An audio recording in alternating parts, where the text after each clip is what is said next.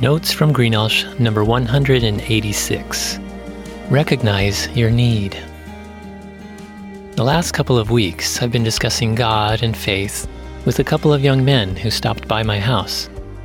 Currently, their views on the nature of God and His plan of salvation draw from a number of sources. I shared with them key truths from the Bible, God's Word, and stressed that any other sources which contradict the Bible are not from God and should be rejected. Unfortunately, they don't agree and see no need to change their view. I've been praying that in time they will see that the Bible is the only infallible, inerrant, and inspired source of wisdom about God and about how to live in a saving relationship with Him through Jesus. We all have various needs. Our deepest needs are spiritual. Other needs, whether they be mental, emotional, social, or physical, typically sprout from spiritual roots. What do you need? How are you trying to fulfill it? I encourage you to consider that your fundamental need is to rely on God, allow Him to change you, and then, in response, love Him and others as He enables you. Here are a few examples from the Bible of people who did and didn't see a need to rely on God, to change, or to love. In first century Israel, the Pharisees were religious leaders who dedicated themselves to following the law given to Moses. They were so legalistic that, ironically, their practices kept them and others from drawing close to God. Jesus strongly condemned them for that. Instead of humbly repenting when rebuked by Jesus, they eagerly disobeyed the very law they claimed to keep. They lied, bribed, conspired, betrayed, and killed Jesus. Proud and comfortable in their self-righteousness, knowledge, and status, they did not recognize their need to rely on God, to change, or to love others. Moses is an example of someone who saw his need, but refused God's solution at first. Moses was a Hebrew who was raised a prince in the court of the Egyptian Pharaoh, who ruled the land and oppressed the Hebrews as slaves. As an adult, Moses killed an Egyptian who was beating a Hebrew. He fled Egypt when Pharaoh tried to kill him in response. Decades later, God commissioned Moses to return to Egypt to tell Pharaoh to let the people of Israel go. Moses didn't feel worthy or qualified. He recognized his need, but he didn't accept God's help. He faltered at speaking.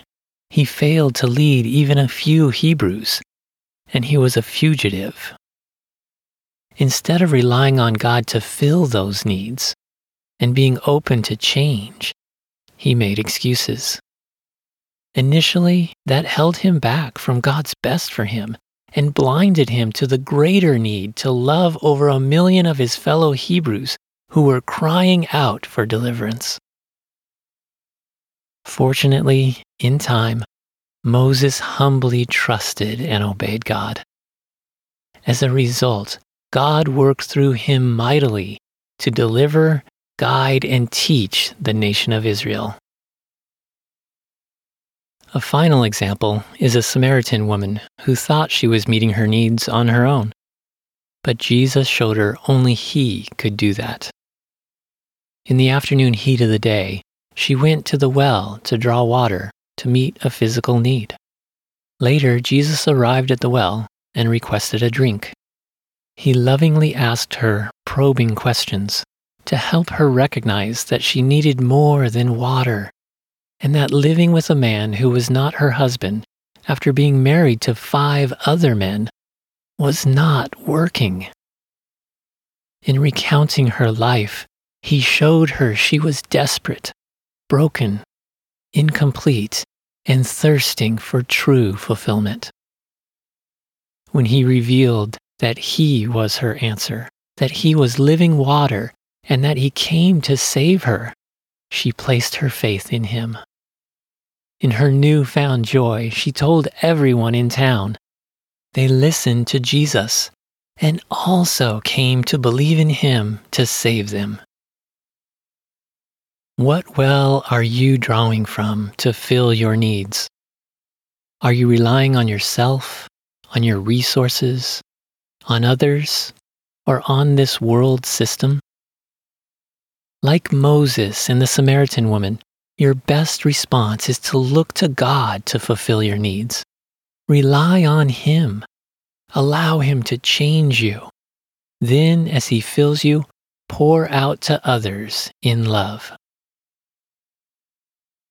God is calling you to this type of submission and service because it is vital for your growth and development.